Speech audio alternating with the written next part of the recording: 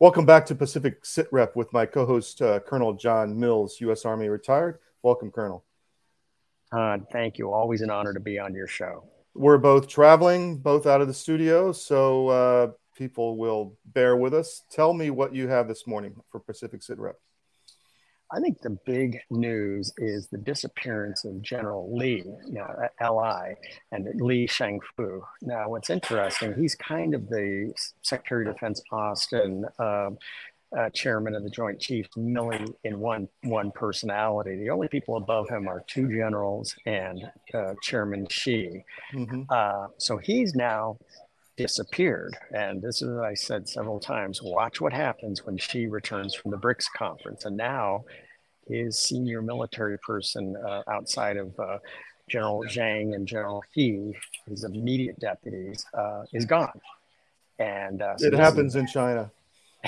Well, Rahm Emanuel, I think, has the quote of the week on it. He used Agatha Christie's novel, And Then There Was None, which has created a bit of a firestorm. He's the U.S. ambassador to Japan, and he definitely broke character by saying a comment, even though it was accurate, correct, and funny. He's created somewhat of an uproar over that. But hey, it is what it is. Yeah. He always seems to be. He's the guy who said never waste a crisis. And he's always he may be on the blue team and the other side, but he calls it pretty accurately. So what's going on? Some type of gang warfare within the party, or what's up? Well, we just had the nuclear force commander disappeared. The Russian version, the name was called Windowed. So now the nuclear force commanders were relieved and changed out. You had essentially the Tony Blinken equivalent disappeared and changed out. It is full-blown palace intrigue. Now, one of the things, there's a General Ju who controls what's called the Strategic Support Force. Watch this space. That's equivalent to the Army component, the PLA Navy, the People's Liberation Army Air Force, the People's Liberation Army Strategic Rocket Forces. There's this obscure thing with the mundane name of Strategic Support Service. What do? That's where fifth generation warfare resides. That's where they plan it. That's where they plan and execute everything. Fentanyl in the streets of America.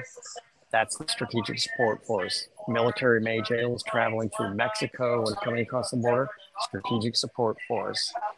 That's biolabs in California. Strategic Support Force. That's the center of gravity.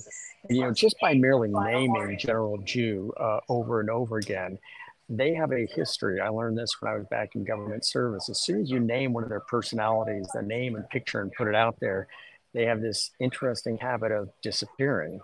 So they kind of, for whatever reason, they don't like it, even though it's, General Ju is not a well, they don't have, in Russia, you mentioned they have the bad habit of falling out of high-story windows. What do they do in China? Yeah, they just kind of disappear into a re-education center. They might come back out like Jack Ma. Jack Ma disappeared for several months, who owned Alibaba, the Jeff Bezos equivalent in China. He disappeared, came out a very changed person. So if they come out, but it was like Hu Jintao, who was walked out of the General Assembly meeting. That was very public, yes.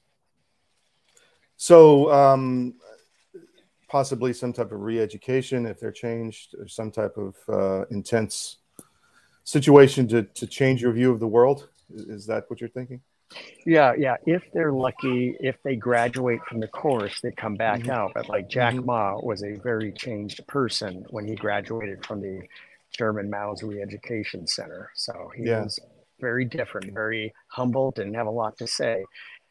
Most others don't graduate from the re-education course, and so they just die in prison. They're executed, their body parts harvested. That's what happens. We may have a lot of problems inside of America, but that is not happening, at least not yet. Not yet.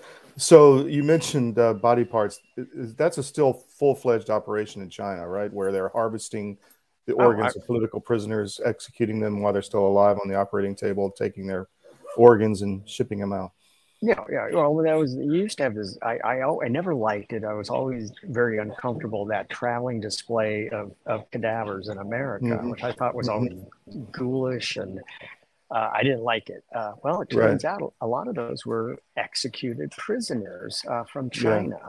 So that whole market segment is kind of dried up. Thank God. That was nothing good about that. But yeah, that's absolutely what they do. Wow. You see the Falun Gong displays, and I was in Munich at the square, and they had one.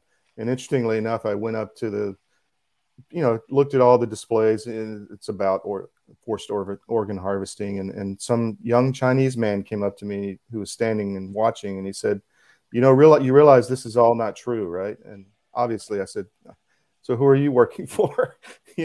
Monitoring who's coming up to see the displays in Munich. Interesting. Anything else, Colonel, while we're talking? That's the big news from the Pacific. Okay. Thank you, Colonel. We'll have you back next weekend, same bat time, same bat channel. You got it. Take care. Chinese leader Xi Jinping is terrified. China's economy is collapsing. People are protesting, and the military is turning against him. How long till Xi finds a knife in his back? Welcome to China Uncensored. I'm Chris Chappell. The Chinese Communist Party is in crisis mode. The real estate sector, which is about a third of China's economy, is on the brink of a collapse. A fifth of China's economy relies on exports, and China's exports just fell by the most they've fallen in 3 years. Which is impressive since it's even worse than during that whole little worldwide oopsie-daisy over the last 3 years. I love dodging YouTube censorship. And youth unemployment is so high, they've just stopped reporting it. That'll solve the problem. There's also trillions of dollars of debt. And the population is shrinking. And if you think I'm painting a doom and gloom picture of China, I'm not done. On top of all that, the government badly botched the recent floods in northeast China. Actually, to say botched makes it sound like they made a mistake. But it's actually much worse than that. They purposefully flooded some towns to save Beijing. Things are so bad right now. We've even got Chinese people fleeing across the U.S. southern border to escape China. But the real concern is not those who leave, but all those angry young men who might be itching to take their aggression into the streets of China, especially since they can't find wives either. Xi Jinping is losing his grip on power that he worked for a decade to solidify. There are already major warning signs that people are turning against him. There's been a bunch of purges in the military. The thing all dictators fear the most is losing control of their own militaries. That hasn't turned out so well for dictators historically. But it's not just in the military. He's also been purging the domestic security agencies, basically China's massive police force. Anywhere power could accumulate outside the party, Xi is trying to take it down. That includes banking and finance, which have influence through money, celebrities, and social media influencers who have a certain amount of power through fame, and the tech industry, which controls the technology that societies run on. So that covers purging people that don't like Xi. But Xi is also trying to force people to love him. This looks normal, right? Xi is taking a page from Mao's Red Playbook and is trying to start his very own cult of personality. It's about as bad as you can imagine. I'll tell you more after the break. Welcome back. Possibly from a black screen, but hopefully an ad. YouTube is constantly demonetizing us, which is why we rely on fans like you who support the show on the crowdfunding website Patreon. You can join us for as little as $1 an episode by going to patreon.com/China Uncensored. This show wouldn't be possible without your direct support, so a big thank you to all the fans who already directly support us. You're amazing. Xi Jinping is building a personality cult. Mao had his little red book. Xi has his own philosophy. It's called Xi Jinping Thought on Socialism with Chinese Characteristic for a New Era. He's forced other party members and officials to memorize it. He's made pocket editions, TV shows, even an app. It's even being taught in schools, from elementary school up through college. It's also now required reading for bureaucrats, business people, officials, and military personnel. According to state media, this was done to achieve unity in thought. So no one starts having other thoughts like, maybe it's time to take this guy down. And now, there's a new patriotic education law. A draft of this was made in June by the Standing Committee Legislative Affairs Commission and China's Central Propaganda Department. Yes, they have an official propaganda department. You can tell that subtlety isn't their strong point. According to state media, this law isn't just about schools. It covers enterprises and public institutions, the country's military and paramilitary forces, internet information service providers, parents and guardians, federations of returned overseas Chinese, Hong Kong, Macau, and Taiwan. Yes, that independent country the CCP doesn't actually control. And it even includes Chinese who are still overseas. I'll have to tell Shelley about that one. I don't think she's been reading her Xi Jinping thought. And there are consequences for those who don't follow the patriotic education law. You will be punished for insulting or harming the dignity of the national anthem, flag, or emblem, defiling patriotic education facilities, negating the deeds and spirit of heroes or martyrs, or denying or glorifying massacres or acts of invasions. Really? Okay, then I guess we can stop denying the Tiananmen Square massacre and certainly stop glorifying the invasion of Taiwan. Subtlety is not the Communist Party's strong point. Hypocrisy is. So what's the punishment for such offenses?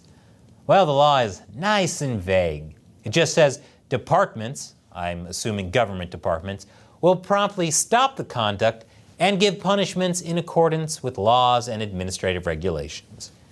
And Xi Jinping is in charge of all departments. Will this be enough to protect Xi from growing resentment at all levels of Chinese society? Probably not. And there's something the U.S. can do to help Xi and the Communist Party along into the garbage dump of history. Check out this episode for the secret strategy that would absolutely devastate the Communist Party. And click the orange button to support China Uncensored on Patreon. Once again, I'm Chris Chappell. See you next time.